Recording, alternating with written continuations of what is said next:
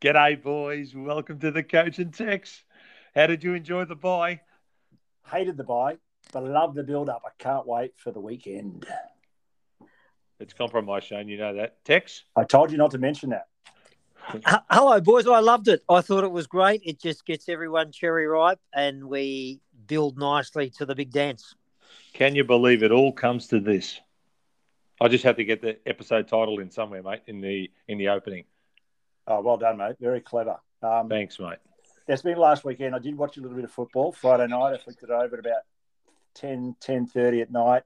5:04, Fox Footy, Swans versus Eagles, 2006 grand final, about halfway through the second quarter. What a game. What an absolute ripper of a game. I did see some of that, Shane, and it felt a bit foreign seeing so many one-on-one marking contests compared to what we see today. Nice.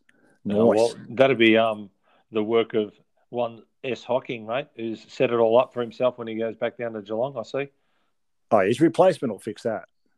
Oh, please, Shane. Now, it's a job for the boys, mate. It's just while we're horrible. speaking about nuffies and jobs for the boys, what is going on the Westgate Bridge, Tex? Can you just peer out the window there from the hub, the Yarraville hub, and tell us what is going on? Has Setka and his mates, have they removed themselves from the bridge? Well, mate, we should have entitled this segment to "It All Comes Down to This," and we've lost our shit because we have lost our way completely in society, and I don't know what to make of it. I just think that it's a sad state of affairs when we get to this. But thank Christ the AFL don't have the grand final in Melbourne, because could you imagine if there was a grand final parade that would have been in jeopardy because of the dumbness and the stupidity of these fuckwits. Well, the orange vest would have still been there by the time they'd done the parade. They'd be the only one in there. Mate, it is embarrassing. And guess what the tirade's on? You wouldn't believe it. Orange vest, high vis.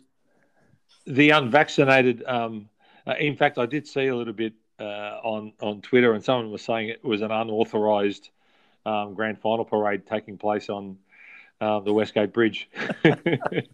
I suspect they're marching west and they're going to, I think, breach the border of South Australia and WA at some time at about 3:30 a.m. on Friday morning, mate, which means that there could be COVID trouble in that impenetrable bubble that's called WA, mate. Wouldn't that just be a disaster to just blow up this compromise season right at the death knell? This will be a ripper, mate. Perth will do an outstanding job, and this will be one of the greats. Yes, I agree with that, mate. So, what about the roadmap? Were you convinced? Which roadmap are you taking? The Glads, or are you taking our everybody's favourite dictatorial bastard? Well, Shane, I don't know about you. I don't mind it. At least there's some dates now that people can work towards. And it did make me think.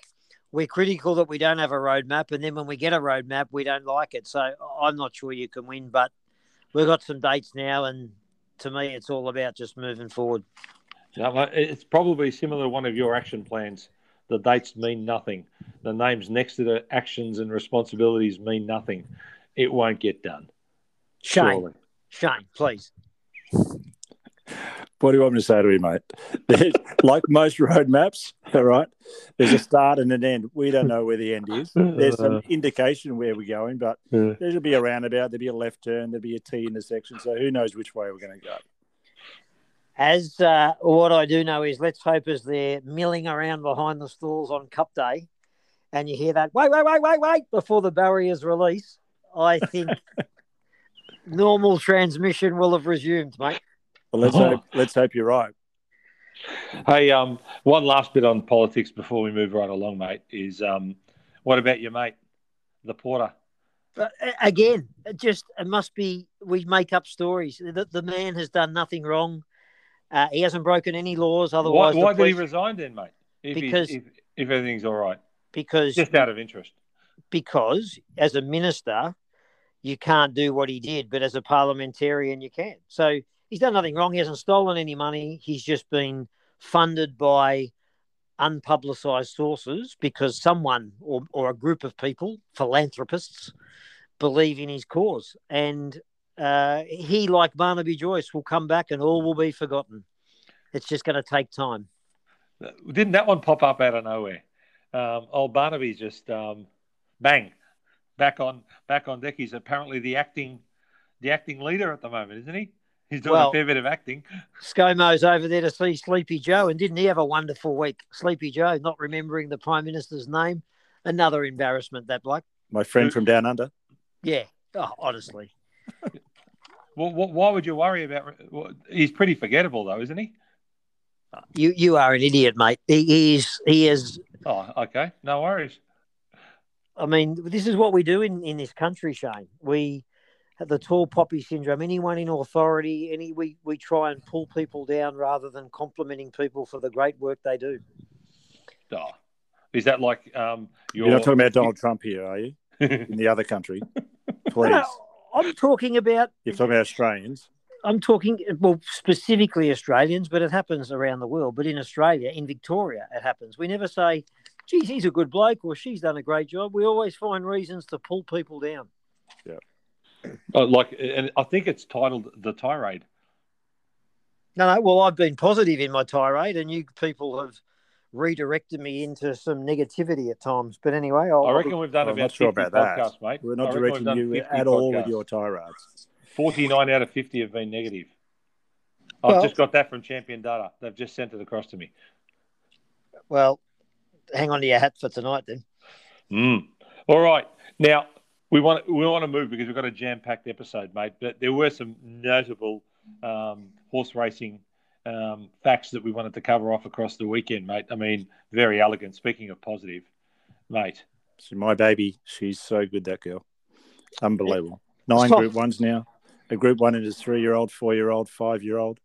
She just keeps going. Recency bias again. Won't perform on the tracks that are any better than a good. So she's a soft track girl and a great mare, but will be found wanting on the hard stuff. Well, she won the Turnbull on a hard track, on a good track last year. She got beaten by Nose 2 starts ago on a good track. So you better get your facts right, mate. Mate, we've got our version of Bert Bryant on this podcast, Tex, you know that. So he was bristling all over the weekend, particularly his tip for the Haladon Cup, followed into the Boulder Cup winner, mate. I was very impressed with Shane's work on the weekend. Had anyone ever heard of Haladon before Sunday? I hadn't. Like I said to you, mate, the curator is under performance management as we speak. I had to go to my camera in the wrong angle. No good.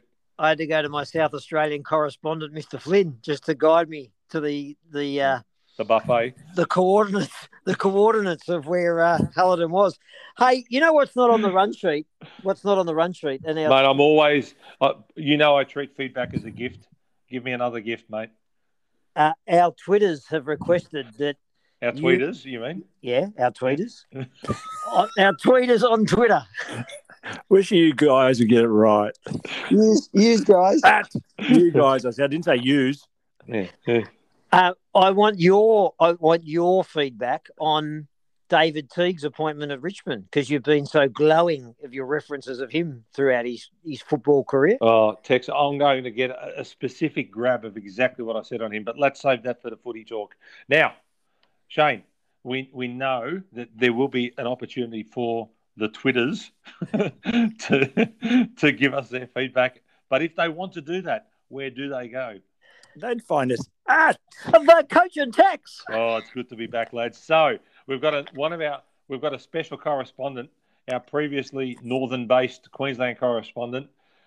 We suspected that he left the Gold Coast at about 2:00 on Saturday afternoon. We reckon he's cleared the Simpson Desert and he's well on his way through what do you call it? The Nullarbor.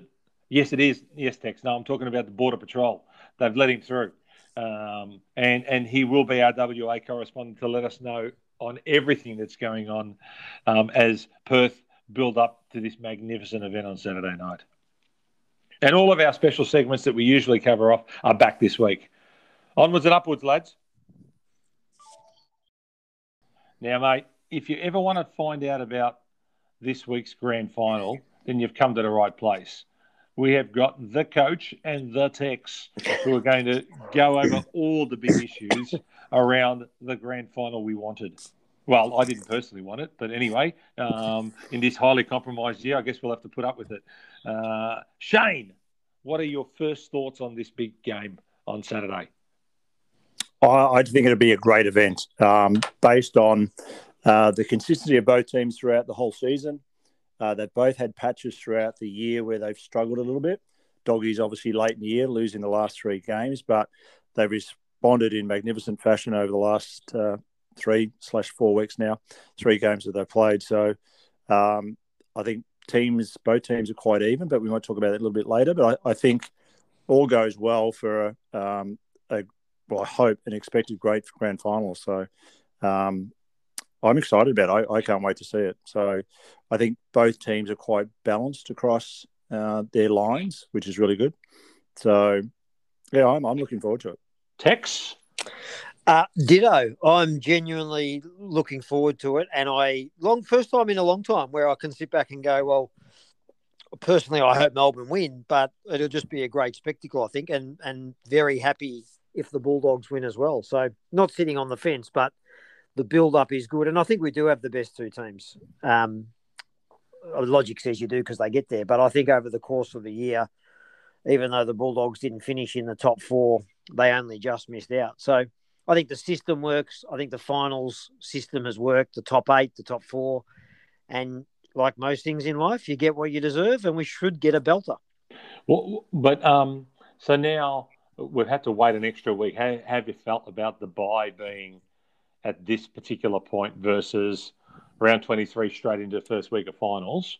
Any initial views around that? I think the training schedule for Melbourne's going to be really important, and it was good to see they play a bit of I think it was 2 20-minute quarters, halves, if you want to call it that, last weekend, or as a bit of a scratch match to sort of sharpen them up.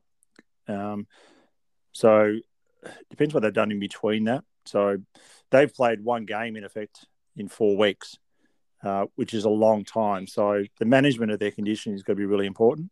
And it gives them, well, it doesn't really give them any longer time to think about it, but about the game itself. But it's about themselves, how they're feeling physically. So whereas the Doggies, I think it probably advantages them a lot more in the sense that they've had 3 pretty solid games, gone to Tassie, gone to Brisbane, flew back to Perth, back to Adelaide, won, fly back to Perth. I think it probably is better for them that they've had the week off and prepare for Saturday's game. So, but what about you as a watcher of the game? How did you find having to wait a week between the prelims and the grand final? Do you think like it's because again, I mean, I know we've mucked around with this whole concept of a soulless season, but trying to get excited about the game when it's so far away again, it's not your team. And yes, I just think how good would Melbourne be right now if this game was being played at the MCG and you get crowds? Can you imagine how the city would be right now? Oh, it'd be incredible. It'd be fantastic. It'd be great to be a part of it and witnessing that. So I just think it's there'll be a story. There'll be some excuses that come out of it. Whoever wins on the weekend, that the break hasn't advantaged them for whatever the reason may be, or they'll bring up. I think if we played last weekend, I would have favoured Melbourne to win. I still think Melbourne would win just, but I probably would have been stronger with Melbourne winning last week than the Doggies. Tex, chime in there from the Yarraville Hub whenever you're ready. No. Well, I wait my turn because we stick to our strengths on this show, and clearly all that player stuff is in Shane's wheelhouse. But back to you, Shane. Thanks, Tex. So moving on. Shane! We're talking about Port Adelaide and Geelong and their performance. Shall we talk about that? Shane. Oh, sorry, Tex. As a supporter, I reckon it's great, and I think in normal times, if you can have that bye weekend, I would keep it where it is. And if you could play the VFL Grand Final and have the Brownlow on a Saturday night rather than a Sunday night and have the waffle and all that sort of stuff, I think you can really build the centrepiece around that. So I like the bye. And to me, what I like is you shouldn't have sore players backing up on a 6-day break or even 7-day break after a prelim. So I think that's if there's going to be a bye, I'd like it to be where it is and just build the expectation into the grand final. I'm interested from Shano to see whether there's a tendency to want to play the game out in your head over 2 weeks rather than a week, but maybe we can cover that at the appropriate time, Shane. Well, I can tell you from a Turtles now. perspective, mate. Oh, mate, when we had the double chance and qualified directly, I mean, I was just wondering what position was I going to be sitting on in the bench for 2 weeks instead of 1 week, mate. It was bad. It did my head in, mate. I think it depends where the rain was coming in. If it was a wet day, mate, if it's coming as a westerly or an easterly, so it depends where you sit. But the boys the mind games, the 14 days, the 14 days of thinking about the game itself, it's a big challenge. It's 7 days is always a challenge, so because it's such a massive game for each individual and the collective. So we'll find that out very soon, or very quickly at the start of the game, because you'll see it. Because the team that looks flat and tired have played the game too much in their heads. Is that okay? Can we read into that sometimes too much, mate? Because I think even this commentary around the one game in almost 4 weeks. Well, it's going to be effectively 3 games in just over 4 weeks, right? Because people start the count from the day after their previous final and then conveniently say they've had 1 game in 27 days. Well, they've had 2 in 28, right? So, and it's no different to. So if you think back to the start of this system when they had the buys and all the rest of it, which is, I think, 2016. Yes. So I'll use the years where Richmond have qualified against the Crows. Both those teams went straight in, week off, win their first final, another week off, win the prelim, play in the grand final the week after. Mm-hmm. In 2018, I think the Eagles qualified straight through. Collingwood came through the same way Richmond did last year, where they lost their first final and then qualified for the grand final the other way through. Mm-hmm. And then in 2019, the Giants had to play an extra final. Richmond had 2 weeks off, just like Melbourne are now, right? And the Giants were just spent by the time they got there because they didn't have that week off, which is why I think this year is interesting, right? Because I don't think Melbourne are any different to any other team that's basically played 2 games in 4 weeks. It's just in a different order, right? Whereas the Bulldogs are getting the advantage of being at the bottom of the 8, playing every game up until now, qualifying and having a break. And does that help them with their injuries again, or do they lose momentum as a result of the fact that they were getting better every game, weren't they? Right, the Bulldogs. So, it's just this is different. I agree with everything you're saying. The only thing is, and this is the first time we're having it. We've got teams that are having 14 and a half days of thinking about the grand final.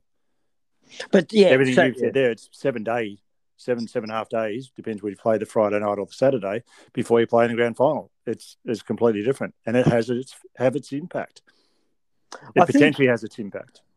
The other thing from the outside that's been the downside to this buy has been the dribble in the media. I mean, people have been looking for stories. So there's been just absolute rubbish. So that's why I'm saying if there was a real distraction like the VFL or whatever it was, I like the model because neither team will be able to say that they're going into this game sore or tired.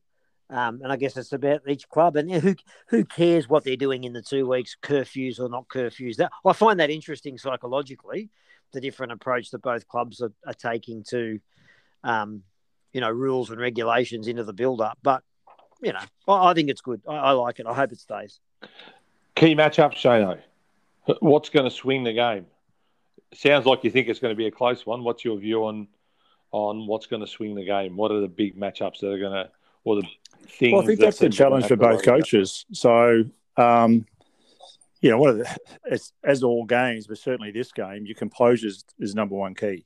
So, if we start at the coaches, like Simon's first time as a coach into the grand final, played in 97-98 with Adelaide. Bevo, as we know, coached the team in 2016 to a grand final. So, I think Bevo, I would say as a tactician, is probably a little bit ahead of Simon, but I think that comes back to the type of players he has at his disposal. I think he has greater flexibility in some of the players that can move into other positions. Whereas I look at Melbourne. What's an example of that? Shaki, he can change up. But did you think that was the case before that move took place? Like, did No, anyone ever talk he's about played that? both ends before. Even Cordy's gone to both ends. Yeah, Johannesson, he can play lots of different positions these days. He's gone half back. He's gone onto the wing. They played him up forward a little bit for a bit of speed and defensive pressure up there. Hunter's been playing on the wing, but he can go in the middle. He can go forward. So they've got some flexibility there.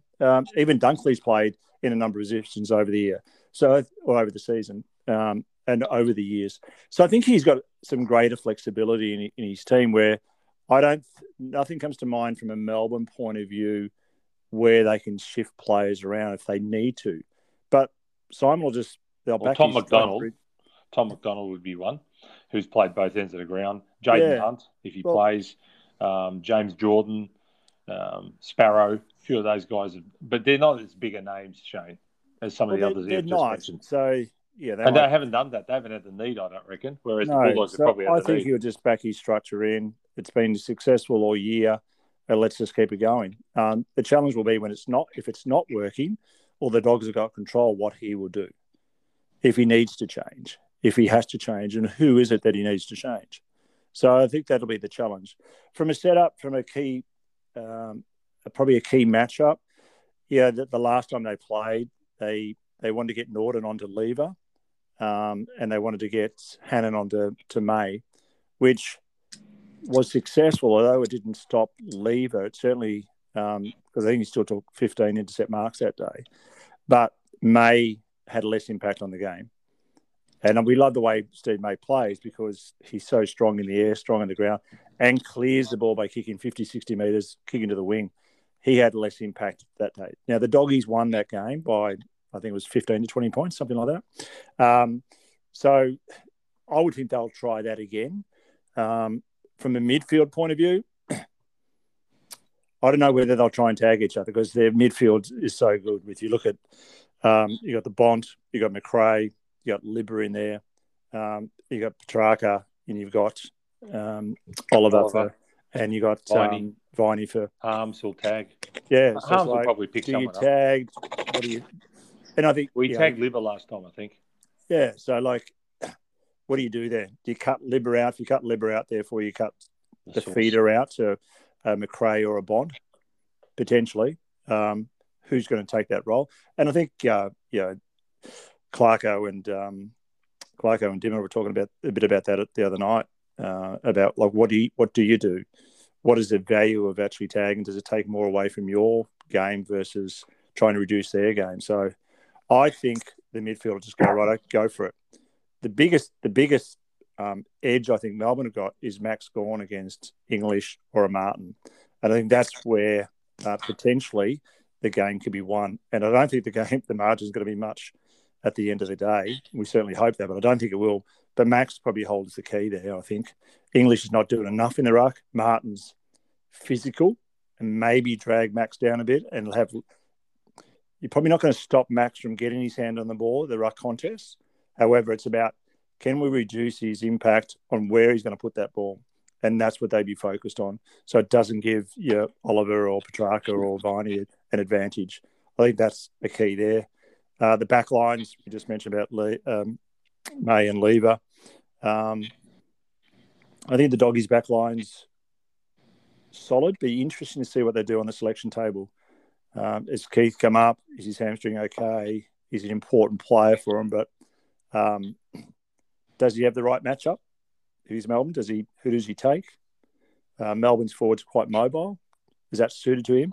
Probably not. So it'd be quite interesting to see what Bevo actually decides this week. It's interesting when I look back at both games. There's a couple of things that stand out to me. The layperson of the group. Both times, one of the teams got out to about a 4-goal break at halftime and went on and won the game. Both times, you only had to kick 85, 87 points and you win it. And interestingly, the day that the Bulldogs won, Max Gawn absolutely dominated. 56 hit-outs the second time round when the Bulldogs won. So I actually don't want to rain on people's parade. I don't think this will be as close as we think. I think Melbourne will win and win well. And I say that because I reckon big men win finals. And when I look back through both times they played, Jack McRae starred for the Bulldogs, but just the depth of Petrarca, Oliver, Viney, Gawn, all of that. I just think Melbourne are too good. And unless something goes horribly wrong, which can do from time to time, I think it'll be over. I hope I'm wrong. I think it'll be over at 3/4 time. That'll be the driver, mate. That could be the key influence in the game, mate. The umpires. It's just an amazing appointment for Matt Stevic, but that is. What's more amazing is Mollison has made it to the final three. That's a disgrace. I think the other factor. Let's not talk about the umpires because they're important, but they're not important in this conversation. Did David Roden get the boundary, the goal umpiring gig? Well, let's hope so. We want some sort of joy on the day. Now, the ground, the size of the ground, I think that's going to be a factor. And you mentioned Maxi has a big influence on the day. I think there's the style and the way the on-ballers play. Like McRae's not a runner of the ball; he's an accumulator and gets in kicks. He's not breaking the lines type player. Like a Bonce breaks the lines a lot more. Libba's not a breaking of lines; he's a feeder. So if you look at Petrarca and Oliver, they can break the lines now. Yeah. And I think that could be the difference in the end of the day. I'm going Melbourne, but I think that could be a key difference in the day in the performance of the team by them breaking the lines on that ground and having scoreboard impact. We know Petrarca will, and if Oliver gets involved, he has had a couple of games this year where he's kicked a couple of games. Then, they're going to be tough to beat. Who are you tipping? Melbourne. Okay, and you think by a fair margin, Tex? Yeah, I do. I think it'll be bad feeling too. I think. Yeah. Just from an overall spectacle point of view, it'll either be really close or a blowout. I don't think there's it won't be like an 18 or a 24-point game. It's going to be one that, could this go to extra time, or they'll slap them. I can't see the Bulldogs winning. Melbourne have just been the best team. But just a quirky fact for you. Around these umpires, Tex. You're right. Actually, David Roden has been overlooked. He couldn't even make it as a boundary. As an emergency. Guess who the emergency boundary umpire is? No idea. Sam Walsh. I thought he hasn't even gone into quarantine. He's a runner. He's a good runner. Yeah, well, anyway. And guess who the goal umpires are? Some guy called Steve Axon and Choco's brother, Stephen Williams. Oh. Well, it is his brother. Steve is his brother. Yeah, fascinating. Yeah, well, just bringing you the information that you don't get anywhere else, Tex. Jobs for the boys. So let's move from the winners to the vanquished of those preliminary finals. Everyone's favourite topic, Geelong. It's just crumbling over there, isn't it? Cookie's gone. Crumbled cookies. Fishing contest, Steve Hockings lobbed and decided, I'm going to make all these changes, and apparently now there's word that there's friction amongst the assistant coaches. Who would have thought that would have occurred on 6 Acres Watch? Tex, I'm interested in your views, mate. I'll be really quick. Actually, I'm not, Shane. No, yeah, you've got a set on Geelong, and they had a horrible prelim, but so did Port Adelaide. It's not completely broken down there. Whilst they've got to redo their list now, I think a fair bit of the talk around, if Chris Scott wants to stay there, Chris Scott's entitled to stay there. I hope he does. Hope he does. Love to see him try and fight his way out of this. They rolled the dice, Shane, and it just didn't come off. Wouldn't that be fair? Well, they've been rolling the dice for a number of years. So they've played one grand final in the last 10 years. All right. So as much as some people would say they've been successful because they've played so many final series, he's got, a 72% strike rate. The system doesn't work. I mean, the stats show it. The system he is engaged in and continues to persist with hasn't worked. So he has to change, or he goes and a new coach comes in and changes the whole thing.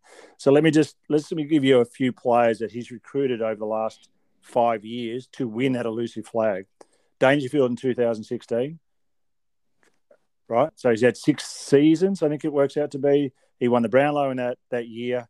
His form has dropped off in the last 2 years. His performance in finals over the last 2 years has been average, to say the least. Got 30 touches in a prelim, but nothing really. They weren't anything. There was no value in my view. Tick for me, worth a trade. Tick.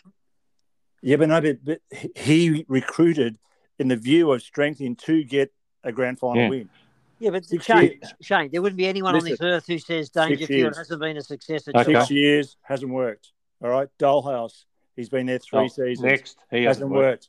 Rowan doesn't play well in finals. Been there for 3 years, hasn't worked. Jeremy Cameron this year, 1 year. Played 12. I know 1 year, but Sean Higgins, 12 games. Sean Higgins, gone. Isaac Smith had a good season. Lockie Henderson, been there since 2016. Hasn't worked. Reece Stanley. Tui. Hasn't worked. I mean, they're all from other clubs, mate. Haven't taken them to the level that's required to win the big ones. And even get to the big ones. Young talent to do it. So that's 2, 4, 6, 8 plus Tui, 9 players. Tex. And you notice their performance has been poor. So it's not winning flags, mate. He has to go, or something has to change. The system doesn't work. The quicker they become, what's the word I'm looking for? Reality hits them. All right, the greater chance they have of moving forward. Yep. They're not going anywhere. Yes. I think that is just a big exclamation mark. I'm with you, Shane, on that one. And they've got to somehow prick an oversized ego down there, mate, because the irony of all of this is the grand final stats are the same between Nathan Buckley and Chris Scott over the last 10 years. They've both played in one grand final and lost it. Oh, there's no doubt. If you coach a club, don't get involved now. We'll just hit the time limit, mate. I've just about had enough of you. There's no doubt. If you coach a club for 10 years and don't win a flag, then you come under considerable pressure. I'm not arguing that. Great segue into the next one. Port Adelaide. That has to be the greatest choke I can recall. I mean, I'm just trying to a team that's been more favoured to take a preliminary final out, mate. Richmond. Who? You go first, Tex, on Port Adelaide, because I know I picked them for the prelim based on their performance against Geelong. All right, the previous week. You go first about your view on Port. There's again, this recency bias kicks in. So it was an absolute choke, no doubt about that. Okay. Not unlike Richmond's choke against Collingwood in the prelim only a couple of years. No different at all. Go in as overwhelming favourites, and you just turn up and you have a horrible night, and it actually gets worse. So no different to that. Very different, but anyway. Last year, Shane, in the prelim where they just got nutted by Richmond, I think this will be a bit like Adelaide's grand final appearance. This could really hurt them and carry on and hurt them for years, or everyone will forget about it if they dominate next year and at least get to the big dance and probably need to win it. So they have a history of doing this as a club. Well, I don't know. I'm not sure about that. Yeah. But to me... Premiers 2001, 2, 3 and 4. Yeah. Won a flag in 4. Won a flag, correct, along the way. So let's not jump on them. It was a choke and it was bad, but I'm not prepared to write Ken Hinkley or that list off or anything. They just had a horrible night when the stakes were very high. Another bloke who's been there for 10 years, though, Tex, that's the thing. Okay, so... Shane, please. I haven't been a fan of Port Adelaide all year. I just felt like they are sitting below the top teams. And Geelong probably have been the same the way I've just assessed them, right? But my view on them, right? I think their style is okay in the systems. However, they don't have enough engines around the ball. So Wines wins the Brownlow. Boak's had a good year, all right? But he's going to be on the way out. He's not going to continue. He's 33 years of age. Who else goes in the middle? Tell me that. Exactly. Not they don't have enough, mate. They just don't have enough. They that wasn't a Wi-Fi issue, mate. There was no gremlin there. That was a distinct pause. Yes. Look at their forwards. Charlie Dixon, disappointing. Okay, he's kicked 30, 40 goals for the season. He lets you down. He doesn't give you anything. Yeah. 31 years of age in 2 days' time. All right. Robbie Gray, getting to the end, 33 years of age, hasn't performed. All right. They've got some young kids. You've got some young kids there. All right. Butters, Rosie. They're okay, but you can't be expecting them to actually step up. They need the experienced players to do it. They haven't done it, mate. All right? And they've also you could pull a list of players similar to Geelong with them, mate. Starting with Motlop and the other guy Fantasia, who goes missing as much as what his mate Joe Danaher does. in finals as well, mate. That's just not true because Fantasia kicked 4 in this final series and was the Front difference in an early game. This is the problem, mate. Same with Motlop. They are front runners. Greatest lot of front runners, including those young blokes. Rosie, who's been mentioned in dispatches in comparison to Sam Walsh. I mean, give me a spell. He wouldn't carry Sam Walsh's bags. I mean, and he jibbed a few contests too last week. So I don't reckon their back half is that good. Yeah. McKenzie plays Jones. Aaliyah is their best player, mate. set on marking the ball. He doesn't run and carry the ball. They got no drive out of their back half. Jonas is slow. Burn Jones is overrated. How he got an Australian Guernsey last year, he got me beat. Wasn't in the coaches team. I think they've got troubles down there. They need to recruit. They could go backwards very, very quickly. So just on that, Shane, they're going to get Finlayson, Jeremy Finlayson. There's the answer for them. What do you do as a coach when you go back and watch that tape and they talk about some blokes not going so hard so early? How do you just double down on that and you just push them, you just brain them right through preseason and it becomes a fight against yourself, or do you just park it and try and move on? Well, I'd like to know where their headspace was because I'll tell you what, Ken would have done everything right in their preparation. There's no doubt about that. I mean, I've coached at obviously a different level, but hey, you can do everything right pre-game, right leading up to that game, and they come out and you go, what? What are they? Where does this come from? That's not my boys. And it's not. However, it's how you then recover from that. What did he do the next day or 2 days later? Did he sit down with them and go, right, let's go, open up? What happened? Where was your headspace? What would you do, Shane? Yourself? What would you do if you were Ken now? I would have sat him down straight away. The next day, or let him think about it, then bring him in. And use that as motivation, or do you make wholesale changes and say, well, where you're at, where was your head at? What was happening? What were your thoughts? Were you nervous? Did you overthink it? Did you go into complacent? Did you just thought you're just going to win? I don't know. You just got to ask the questions, and it's a real honesty situation. You need the feedback because Ken's going to do the same thing he just did this year and last year and the years before. Something's got to change here. They've been too disappointing. They're not at the level I reckon they think they're at. No, that could be right. They certainly didn't win it. I mean, it started off badly and it got worse. So the worst thing for them, they played Geelong. That was probably the worst thing they played. They did. Yeah. The one positive for them was obviously Ollie Wines winning on Sunday night. I mean, if we segue into the Brownlow for a moment, getting back onto some positives. Good winner. Great winner. Great winner. Fantastic. He had a great season. And like his performance in the prelim, like he was a shining light. He had 38 touches. He just kept working his bum off. So I thought he had a great season. I reckon he could have gone anyway. As you know, the top, 4 players all polled more than 30 votes. The top 3 was spot on. I think the top 3 players. I mean, as much as what I was just talking about positive about Sam Walsh, I'm not sure he wins games. See, I'd still say Cripps is a better match winner, has the potential to be a bigger match winner than Sam Walsh. He's relentless. Sam Walsh works really hard, all that sort of stuff. But I don't know how the hell he got 30 votes in that team, considering how poorly they went. So, I mean, it makes you wonder around the voting, right? No key position players getting vote. Max Gawn was the only player in the top 30 who wasn't a normal midfielder. I mean, I know he's technically a midfielder, but as a ruckman, got 17 votes, was it? I think Max got 17 votes, but possibly. And I expected Tom 26 Stewart, votes. Yeah, I expected Tom Stewart and Levin maybe get a few votes. They got hardly any votes. 8 votes for Tom, and I think Jake got 5. I think the top 5 really weren't a surprise. Sam Walsh, a genuine star, and Parrish. If you looked at I had my little form guide out on Sunday night, just watching it unfold. And if you looked at the paper, they kind of picked almost the top 5, a lot of papers in order. So there wasn't too many surprises in this count.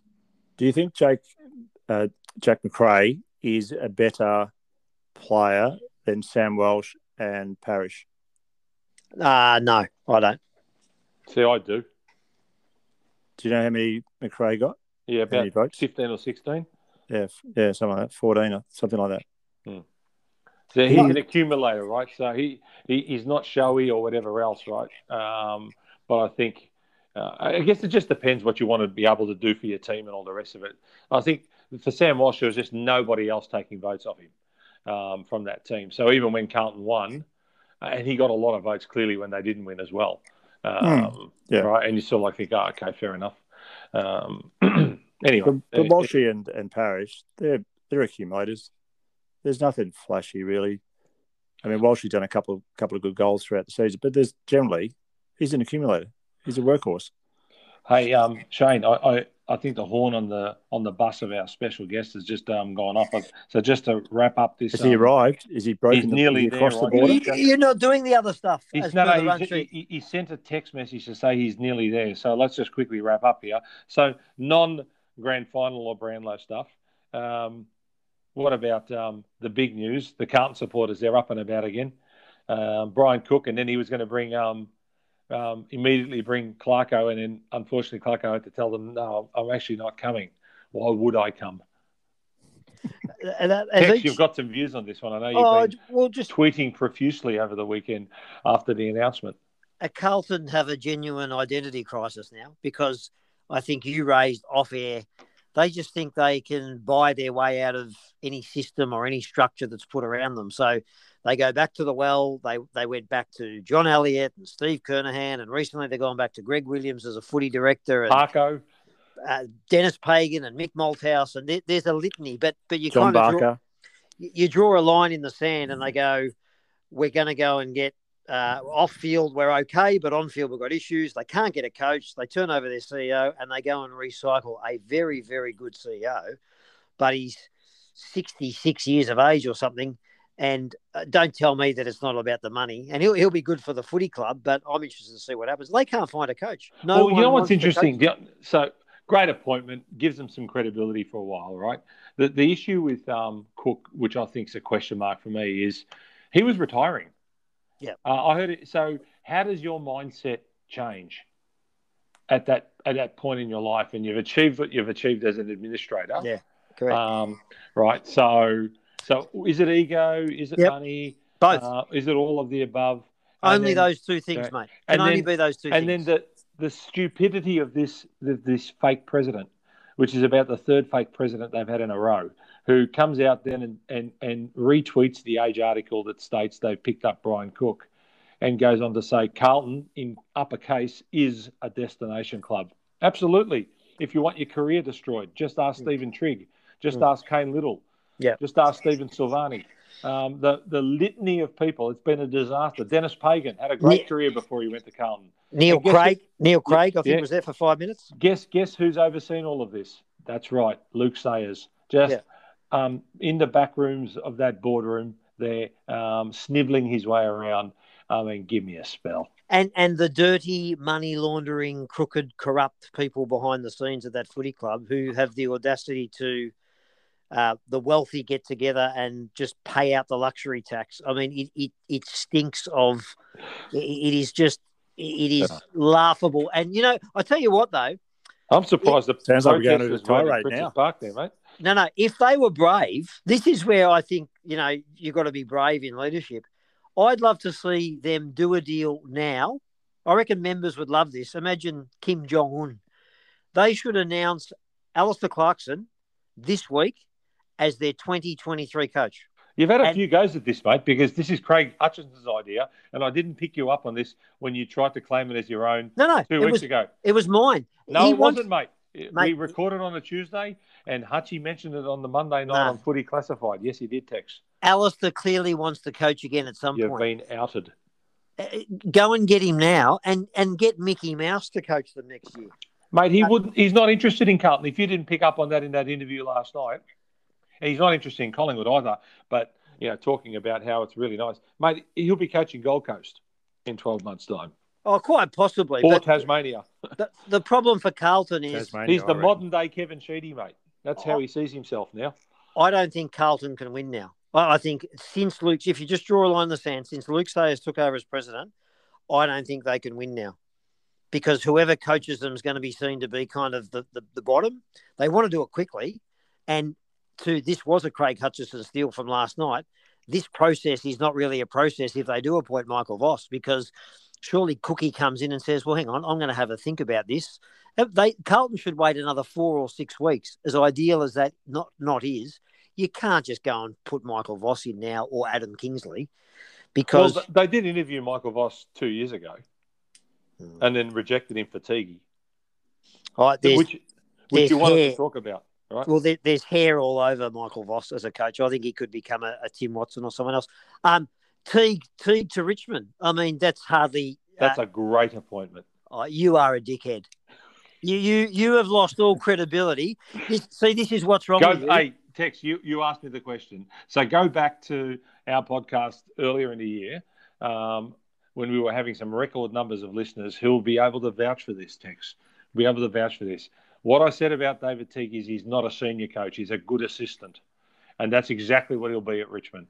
Mark my words, Tex. Okay. Well, looks like you've gone to the bottom of the barrel. But the bigger news, which has not flown under my radar, is Trent Cotchin. My goodness me, only half doing the job again. Stood down from the captaincy rather than standing down from the club. You reckon Geelong have got issues and insecurities and have missed... You watch Richmond are on the same trajectory, mate. They've got some flags behind them, so they get some currency. Thanks, mate. But there is some selfishness there that's just percolating again to the top of that footy club. And you can see it in the off-season. And good on Marby Achol and these guys for going and getting an opportunity, because you ain't going to get it at the club that they were at. While these people like Rewalt continue to anchor down for longer-term contracts and big money. Mm. Good comments, mate. Thanks for that. Shane, what do you think of Brad Scott's appointment? Joke. Yeah. Why do you say that? Why do you both say that?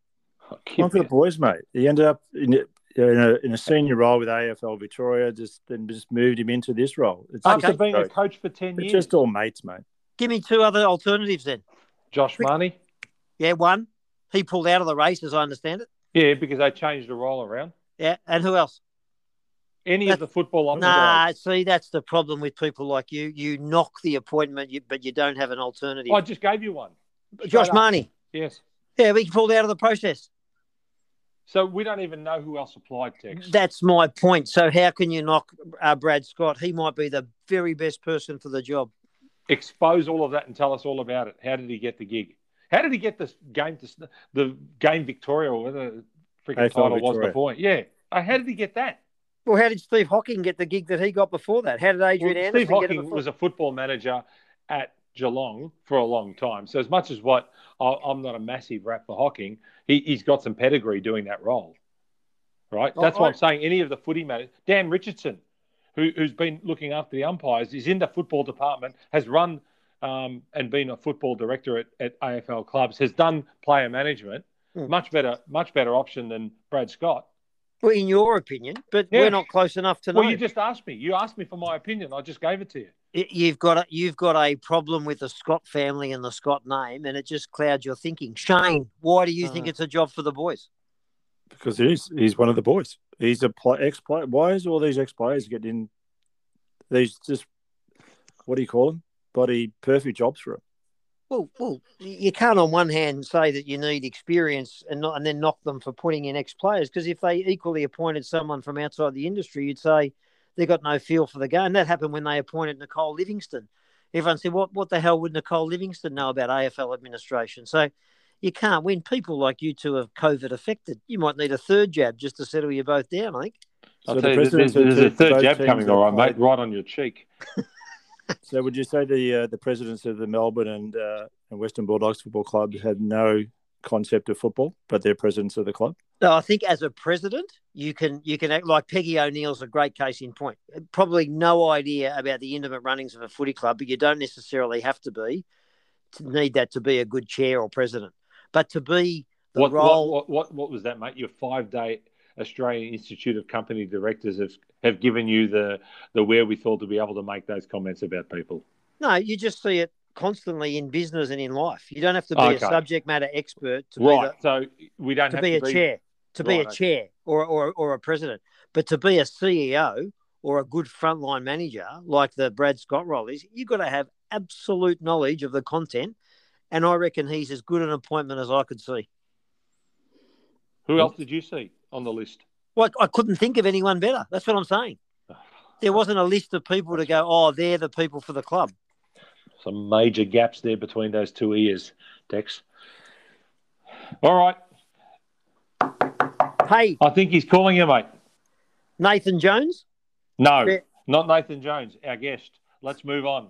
Congratulations on a super career. 302 games? Another one that carried over the line. Sad that he can't play this week, but it's gone. It's all over for him. Correct. And I'm glad that they didn't, use him as a medical sub or give him a token appointment. So like Mark Murphy? Moving right along, lads. Morwood, a chance here for Collingwood. Shane Morwood hooks it back. Oh, magnificent goal by Morwood. Mind games from both coaches. The challenge that they've both got is that, do I worry about what Bevo's going to do and what Simon's going to do, or just focus on me, my team, and how we're going to operate? That's the challenge both have got here. So if we look at Simon, like as I said before, hasn't coached in a grand final game. So will the moment get to him? Potentially. He's got good people around him. He's got Choco around him. Will calm him down. Hopefully calm him down or fire him up. Choco doesn't shut up, as we know. But, yes, he's no joker with that tie, Choco. But I think what he does is he's thinking about what is the message that I actually send to the boys on pre-game. So about an hour before they're due to go out, he'll be having a pre-game address. What do I talk about? What has my message been in the first 2 weeks of finals, 2 games of finals for them? Do I change my message? Do I bring something else? We've heard of other coaches like a Clarko bring the Shark, I think it was the Shark conversation, into one of his grand finals years ago. Does he bring something different? I think that's knowing the group, knowing where they're at right now, and understanding what is it I need to actually provide them that they don't already know. 22 players, or 23 players, sorry, they know what they've got to do. They know their roles. They understand it. Are they composed, relaxed, ready to play? If they are, don't need to hype them up. Let them go through the routine and play the game. So from a tactical point of view, Simon's going, well, do I tag the Bont? Do I tag Libba? Do I tag McRae? One of, all of? Do I change my structure a little bit based on there and work off those 3 players? Still be attacking, but defensive mindset first. We know the defensive structure is really good. But have they done tagging roles throughout the season? The answer to that is probably no. So why bring something different into a game, even though that it's the doggies' strengths or they're on ballers? Do I bring that in for this game? Or do I back my 3 players, my 4 players that rotate through there to dominate and control it, or have better impact or greater impact in the game than the doggies' boys? Potentially that's it. Yes, you're about to say something? Oh, I had a couple of questions, if I may. Would you like me to wait, or would you like me to interject? No, I'll keep going. I think the only player that they've got that's had grand final experience is Jake Lever. So he played in the 2017 grand final. Yes, so quite a nice which didn't end well for him. So how does he cope with that 4 years later? Is he ready for it? Is he better prepared? Is he a bit more mature player? How much impact can he have on other players? So, hey, this is going to be the day. This is what's going to happen. This is what you're going to feel. Same with Simon. So it's about sharing the experience to help calm down the players that may need calming down. But as all games, I mentioned before, composure is a key element of the game, of the whole day. Be composed, focus on what your role is, just go out and perform. We know our KPIs, you know we've got to be. Defensive structures in place, forwards, they've got forward pressure, they've got a good balance of forwards, key forwards. So I think the balance of that team is really, really good. So they're in a good place. The challenge is it's a long time. We spoke about 14 days or 14 and a half days since they've played. That day leading into, and it's a late game for them. It's a 10 past 5 o'clock, 10 past 5 their time. That's a long time to wait and get ready to go out and play, hopefully, the game of your life. So it's about settling down, keeping them calm, keeping them focused on that role, not over-talking, not communicating too much. The challenge is when you're hyped, there's adrenaline pumping, players don't take in information. They take a little bit. They know what they've got to do. They've done all their preparation. You don't need to say much at that level, at that time, at game time, so pre-game. So I think that's one of his challenges. Where does he go? What does he say? Bevo, similar in the sense of the message he sends, but I think he's got some similar questions about, well, what do I do? Do I tag their gun on ballers? Do I go with Lever to get to Norton again? Oh, sorry, do I go Norton to get to Lever? It's the other way around. Sorry. Do I tag Oliver? Do I tag Petrarca? Don't know. What do I do in the ruck here? We know Max is going to be dominant. Do I try and just chop his arm? Do I try and change the actual setup of where that ball's going to go as much as we can to advantage our players? Where do I set up my players from an on-ball point of view into where we know where Max roughly hits it a high percentage of times? We're going to actually go to there anyway. We're just going to concede. We just want to make sure that Martin or an English forces Max to hit to that area, so then we go to that area and control the clearances, the stoppages. Doesn't matter then who gets the tap, is make sure we force the ball into an area. Some of the things that he'll be thinking of. They've got great balance. They've got key forwards. I love Norton. Nugget might be right. He might kick 6. He probably can. He's a hard player to stop. I think the key thing, one of the things I thought about Bevo with his message to the team is about believe, believe, believe. We've been the underdogs. No one gave us a chance. We dropped out of the top 4. We finished 5th. We've gone to Tassie. We've won. We've gone then flown to Brisbane. We've won. We've gone to Perth, flown to Adelaide. We've won. Here we are now, 14 days prep. We're ready for it. We're the underdogs. It's us versus the world. Be composed in it. One of the I think they're the best team at it is their quick hands, their speed of hands, and handball into advantage when they're under pressure. I'd be saying, hey, we need it early. We need to spread the ball around quickly, share it, move it, share it, feel it, live it, and control it. Let's go. Shane. All right. Well, can I ask, mate, what about in the last few days? So try with some of the doubts around injuries and players coming back and who might get selected. How much of that do you reckon they mess around with? I mean, even back to your playing days, was there much of that in the lead up to the granny that teams would legitimately try and mislead or get into the heads of the opposition? Yeah, we used to do it a little bit, but I think because they've got their 14 days, 15 days break, mate, they're settled by Tuesday. They would know what's going on by today, actually. So they're settled. So whatever they say now from between now and Saturday, they're just all furfies. I think they know the key players like Keith for them, who's had an injury. Vandemir, I think, had done a bit of a strain as well. If they're going to be playing or not playing. May for Melbourne, they don't know if they're playing. There will be no wait till the last moment to select to finalise their team. No, I know they might not, but what might they feed out into the media to wind up the opposition, or maybe leak something to one particular outlet that might run with it or the scouting that good now that you'd know what the other team are probably going to do anyway. Well, that's what I was going to say. They'd be watching. There'd be people observing their training, observing individuals, the ones I've just mentioned. So they'll know, mate. I don't think it's going to be any concern. It's interesting. The more I listen to you, the more I'd prefer to be in the Bulldogs camp, the way you put that about, what they've done and the belief. I've got 2 questions. One is to you, the coach, and one the player. But as a coach, do you get too cute, or does it ever enter your mind that you, when the players break and you take up your positions for the first quarter, is it standard, or do you try and throw a surprise? Do you try and roll one back early or play someone out? Do you try and kind of catch the opposing coaching staff offside, or do you not bother about it? Do you just put your best players where they're performed and status quo? You want them settled, so you don't want to throw something that's a bit of confusion for the individual if you put them somewhere else where they're not used to being playing, especially how both teams played so dominantly well in their prelims. And we might want to talk about that for a sec too, because it's generally you get a prelim that one team dominates, the other team just gets through, and potentially then forms are opposite when you actually get to the grand final. We've had both teams dominate their opposition in the prelims, coming in both great form into the grand final. So I think that sort of throws a little bit of a quirkiness to it, or a bit of unsurety about, well, shit, who is going to win this game? So yeah, I think it makes for an interesting contest. But I think I wouldn't change anything. The beauty about having 6-6-6, you can't throw. Can't start with a 7 and a 5. It's 6-6-6. So it is what it is. They'll be backing themselves to win that first contest, the first clearance out of the middle, and take a mark, ground level ball, whatever that is, cause havoc in their front half of the ground, and try and lock it in for as long as they can and build the pressure up on the opposition. That's what they'll want to do. They want to score.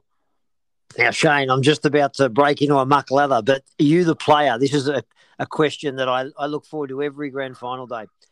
Once you, the player, are out on the ground and you're out on the ground and you've done your warm up, and you then go down to take your position to start your first grand final, could be your last.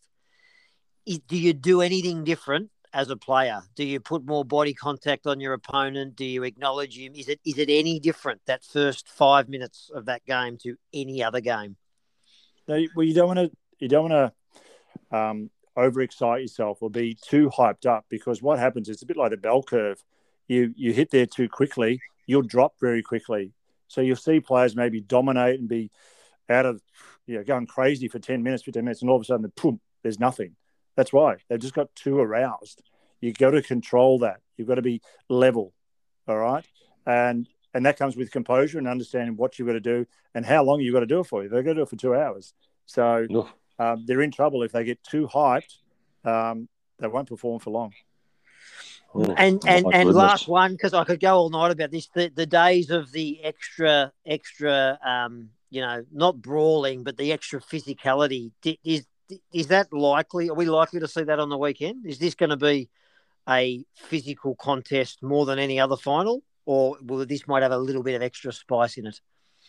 I don't think so, because both teams play quite physically around stoppages, and they're quite defensive mindset, both forward 50 areas for them. So, and they're quite attacking from their back halves as well. So I don't think we'll see anything different that we haven't seen all year from these two teams. Well, I don't know about you, Turtle. They don't have snipers like Geelong, mate, so it should be pretty clean. Well, you've aroused me, Shane, with that. That's setting it up beautifully. A magnificent insight. The fact that you even thought that we might bypass this because we've blown the budget on the time limit, Shane, is ridiculous. I'm very conscious of our listeners. All 12 don't want to get bored. Great effort, buddy. Thank you very much, mate. That is brilliant. Thank you. We are fired up and ready to run through the banner. Come on.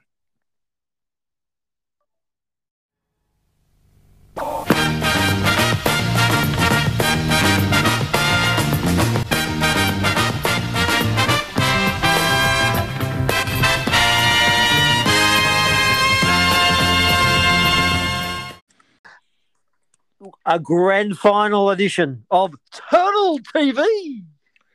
Tex, thank you for that salubrious introduction. But it's not. It's really more a Brownlow edition of Turtle TV, mate, because I'm retrospectively doing a quick review on Sunday night's Brownlow, and if Hamish McLaughlin gets another gig on live TV, fair income, the McLaughlin brothers are going as well as the Scott brothers. They're just no good. The AFL's awesome foursome. Oh, my goodness. A terrible... Look, I do feel for them. Can you imagine? I mean, this shonky bar that they set up at the Seven Studios with some of the vote grabbers, it must be rigged, right? These blokes are being told, go... Now, how did Ollie Wines end up being the only person on that table to have his partner there from the Port Adelaide team? Everybody else came solo. Ollie's brought his missus. So he's been worded up. Mate, bring her along. She'll beat quarantine just like you will. You're half a chance. Anyway, no good. I thought the only thing that made it half watchable was that they were jumping from different people. Even Basil got a Guernsey. The Mayor of Perth. In fair income, lucky Bont didn't actually win, right? Because that would have been a sword fight between those two up on the stage there in Perth, mate, at the ballroom at Crown Towers. Poor old Nugget, who was there live, watching from the bleachers, said that it was an OH&S incident just waiting to happen. No, they would have introduced a COVID-safe 1.5 metres standing away from each other, mate, so they wouldn't have hit noses. Ben Cousins was there? Oh, he was. But what about what's her name? Abby Holmes. Oh. So she was on the carpet. Tex, any special comments, please? Well, you know my view on Abby. Got a head like a robber's dog. Anyway, between her Basil, Hamish McLaughlin, and what was it? Felgate. Jackie Felgate. Jack, we call her Jack. Well, if you're colloquial Hamish, you call her Jack. Everybody else calls her Jacqueline. Haim, how are you, Haim? I mean, fair income. I was pining for the days of Bruce McAvaney and Steve Quartermain to just simply host the freaking thing. And Bruce's little special interviews when he'd crawl up beside the players at the table. But no. And then the amount of time they waste on other stuff, peripheral things, crossing to the poor blokes who were zooming for parts of the telecast. How did they work out which blokes could zoom in? Like poor old Jack Crisp had about 4 blokes over at his place, so obviously they weren't following quarantine rules over there. And Jack Rewalt looked like a corpse stuck in a rocking chair for most of the night. I don't know why they asked him on. After they worked out that he didn't win the Mark of the Year, just let him zoom out, mate. Well, we've had to pivot in these times, Turtle. Fair old pivot coming, mate, that's for sure. Anyway, it was, again, I just thought it was a dead set struggle the way they did that throughout the course of the night. What, you thought it was a good telecast? The red carpet? I mean, I actually thought that was awkward because the rest of Australia is locked down, mate. What the hell's going on? And they're prancing around, coming in on the red carpet and I've got no issue with that. I mean, they can only televise it as it rolls out. I thought it was I think it's a boring count anyway. I'd rather see them pre-record it and wrap it up in an hour and go bang, bang, bang. And the whole thing could be condensed down to maybe a 90-minute production. But that's just me. Mate, if you ever needed Tricky Ricky to turn up and liven up an event, you could have a couple of blokes there just punting all the way through. Like Nathan Brown kept doing the sports bet ads, right? Actually, integrate him into the telecast. That would have been much better. Is that the same Nathan Brown, gamble responsibly, but we'll keep giving you the odds after every 3 rounds and hope you load up? I've got a special multi coming up for the next 3 rounds. This bloke's going to get 3 votes in each round. Loved it, mate. That was in fact, I reckon they should have used the Heater and Shorey show or whatever. The Heater and Daisy show. That would have actually been more entertaining. Or the what are the guys who did the Olympics? Roy and HG. Roy and HG. Anyway. Very average. I reckon a 3 out of 10 at best. And I want to look them straight in the eye, and I want to tell them what a cheap, lying, no-good, rotten, four-flushing, low-life, snake-licking, dirt-eating, inbred, overstuffed, ignorant, blood-sucking, dog-kissing, brainless, dickless, hopeless, heartless, fat-ass, bug-eyed, stiff-legged, spotty-lipped, worm-headed sack of monkey shit he is. Well, I've just about been tipped over the edge this week because you know my view on protesters, but this week it's gone to an all-new level. The foolish, half-witted, brainless, mindless, irresponsible, injudicious people who gathered in Spencer Street last night claiming to be members of the CFMEU.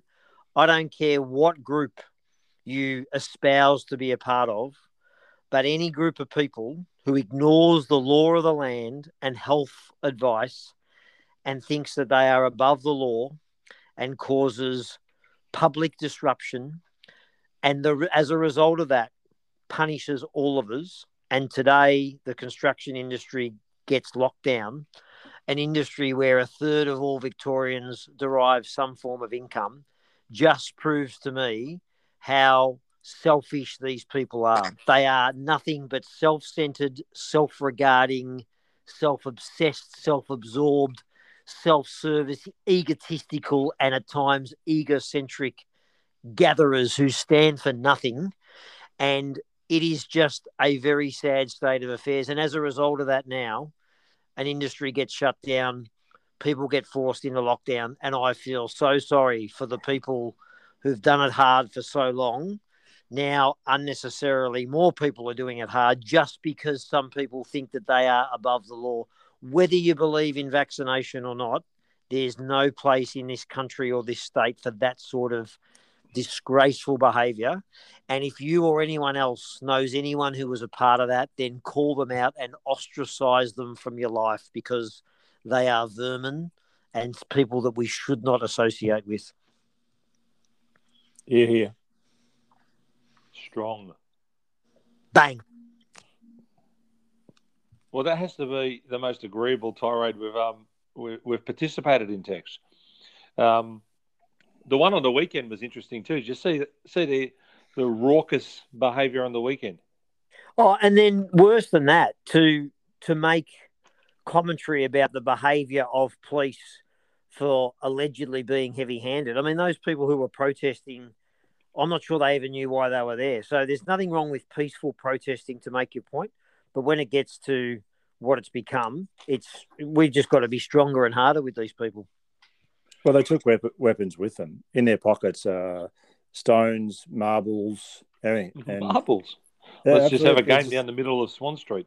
Yeah, well, yeah, trying to throw them between the eyes of the police people. So who even thinks of that? Like, who thought, oh, that's a good weapon, I'll take marbles with me? Yep. And they can throw them. It's just ridiculous. Then they film how the police retaliate and then claim that they've been unfairly dealt with. Like, I mean, some of the things they've done today, they've peeing on people. Yeah. They've hitting reporters, news crew, film crew. Like, seriously.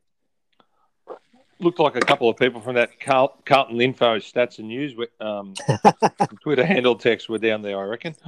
It's just a shocker. And unfortunately, I mean, I haven't caught up with the news of the day, but I think it's getting worse, not better. So I don't know where it's going to end. No good. But hopefully, we're going to see some common sense prevail over the coming weeks. Let's hope so.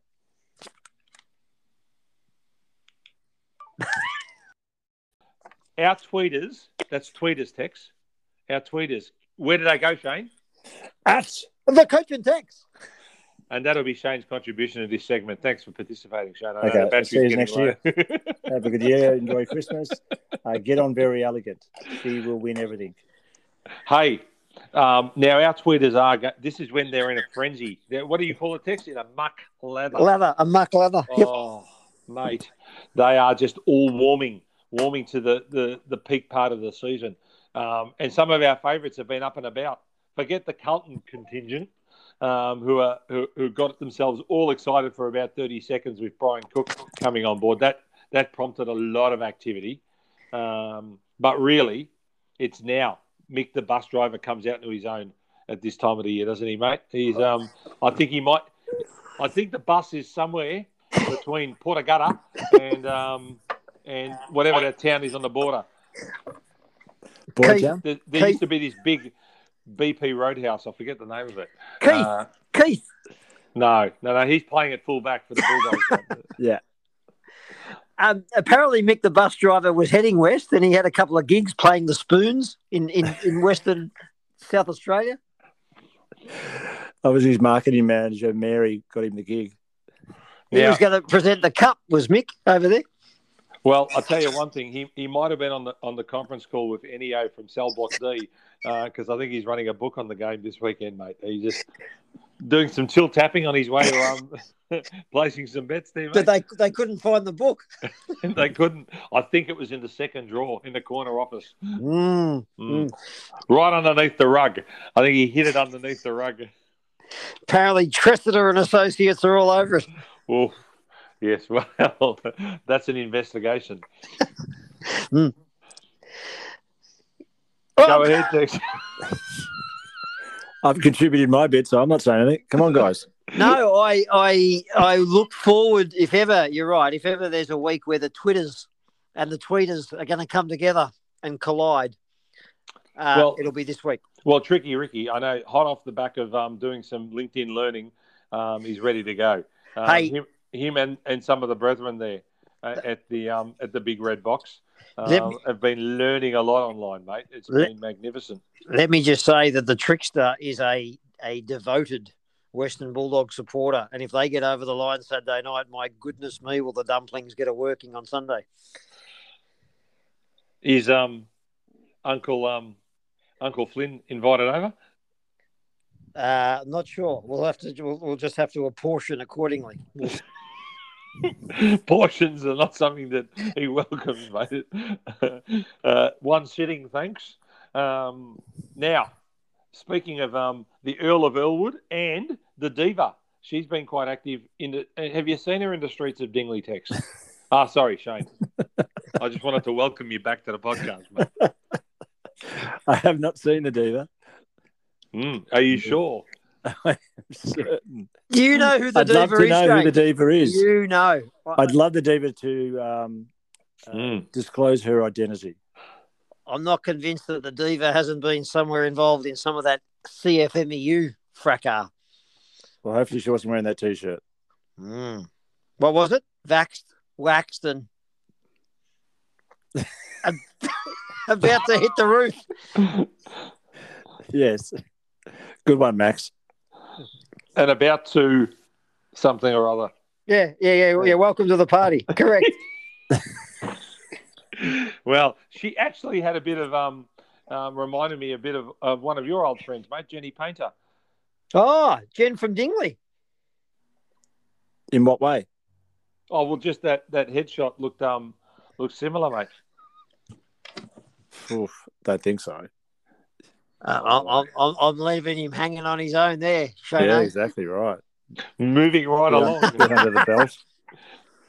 Now, we obviously, I know I've been carrying on about the compromise season, and it will come to an end, hopefully on Saturday, because there is a chance that COVID could do something between now and Saturday, which would be awful, wouldn't it? After the lengths and efforts that the AFL has got to get us to this point, but well, imagine we have a draw and a player test COVID positive, and they all have to quarantine. We'll be playing it on Cup Day, the replay. And not necessarily in Western Australia either. Then Tex, what's his name? The Smirker. He shut the joint down. Imagine, Shano, that we have a draw and a COVID outbreak, and they bring the replay back to Melbourne just for the vaccinated. Mate, just a news flash for you, mate. There's no more replays. They now have just extra time. Oh, do they? Yeah. Welcome to the party, I think was the line you used, Tex. Well, extra time for all other finals, not the grand final. Yes, there is. There's extra time now in the grand final. When did they bring that in? A couple of years ago. Shane and I are both back at the pre-party. Yeah, well, yeah. I didn't know that either. All do your research, finals, lads. Weeks, Go to that 1, 2, AFL and Tables 3 website, Tex. You might find some information there. No, I've closed down because extra time. It's extra time now. There's no more replays. Wow. It's been the case for a few years.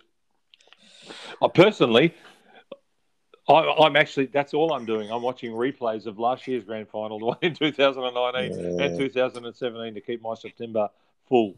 All right, boys, we'll see you for the grand final review. Have you got something, Tex, before you No, I was just going to, Norm Smith, just can you lead me in any direction? Shane? Yeah, Oliver for me, for Melbourne. Turtle. Mitch Hannon. Oh. Right. Couldn't give a shit. No, Petraka for me. Game. Well, based off the Brownlow votes, mate, it's only going to end up being one of those blokes that you've covered off. Love to see Max do it.